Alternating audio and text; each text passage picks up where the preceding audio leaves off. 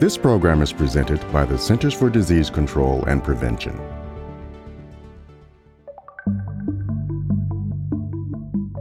This week, MMWR published data highlighting the importance of staying up to date with COVID-19 vaccines. Let's take a look at this week's headlines.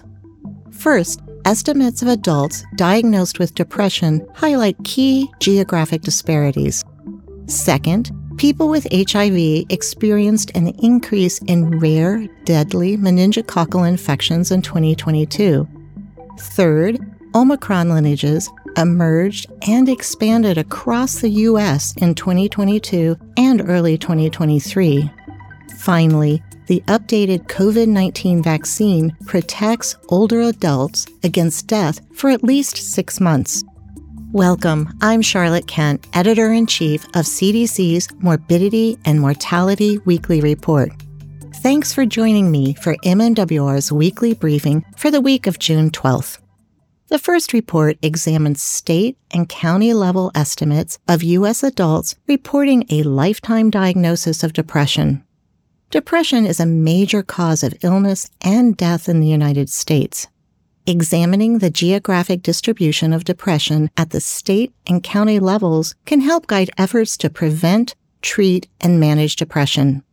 Using 2020 data, CDC estimated the percentage of U.S. adults who have ever been diagnosed with depression.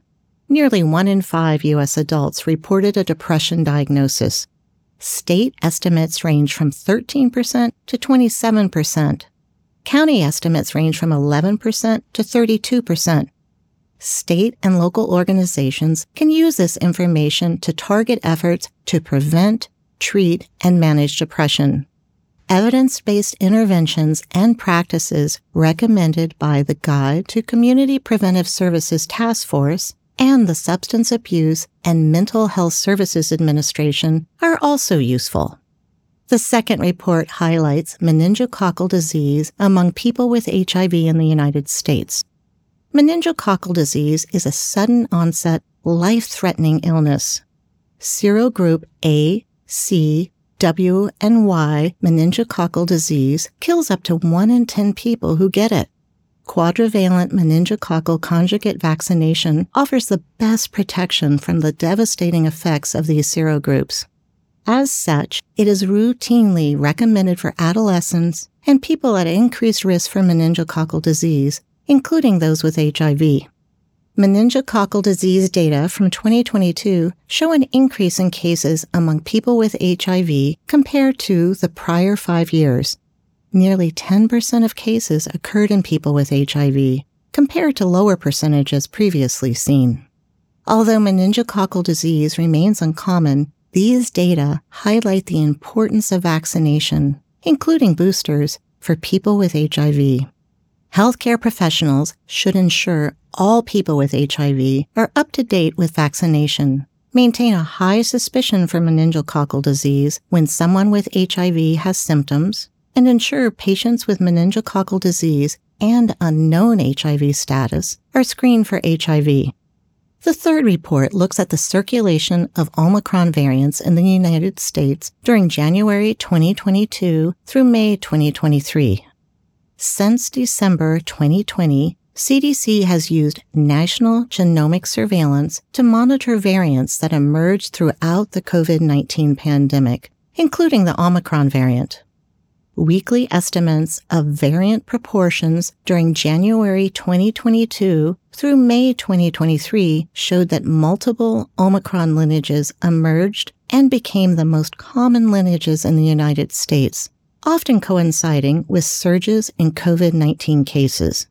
Beginning in 2021, these data were used to help inform decisions about therapeutics that are less effective against Omicron lineages.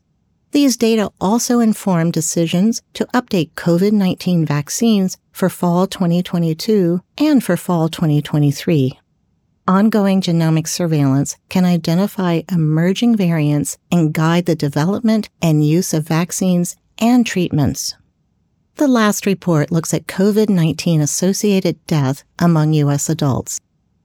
updated bivalent COVID-19 vaccines were first recommended by CDC in September 2022. To assess the effectiveness of the updated vaccine, researchers analyzed COVID-19 associated death data by vaccination status and time since vaccination among people 65 years and older. During September 2022 through April 2023, rates of death were similar among people who received an updated vaccine either 2 weeks to 2 months earlier or 3 to 6 months earlier. Of note, people who were up to date had substantially lower death rates compared to unvaccinated people. This demonstrates that the vaccine provides sustained protection against death from COVID-19. While protection against death remained strong, it declined somewhat from the Omicron BA.5 period to the XBB.1.5 period. This supports a switch to the XBB.1.5-based COVID-19 vaccine for fall 2023. For the best protection against COVID-19-associated death, everyone 6 months and older should stay up to date with COVID-19 vaccines, including getting at least one updated dose. Additional updated vaccine doses are optional for adults 65 and older and people with weakened immune systems. That's all for this briefing. Thank you for joining us.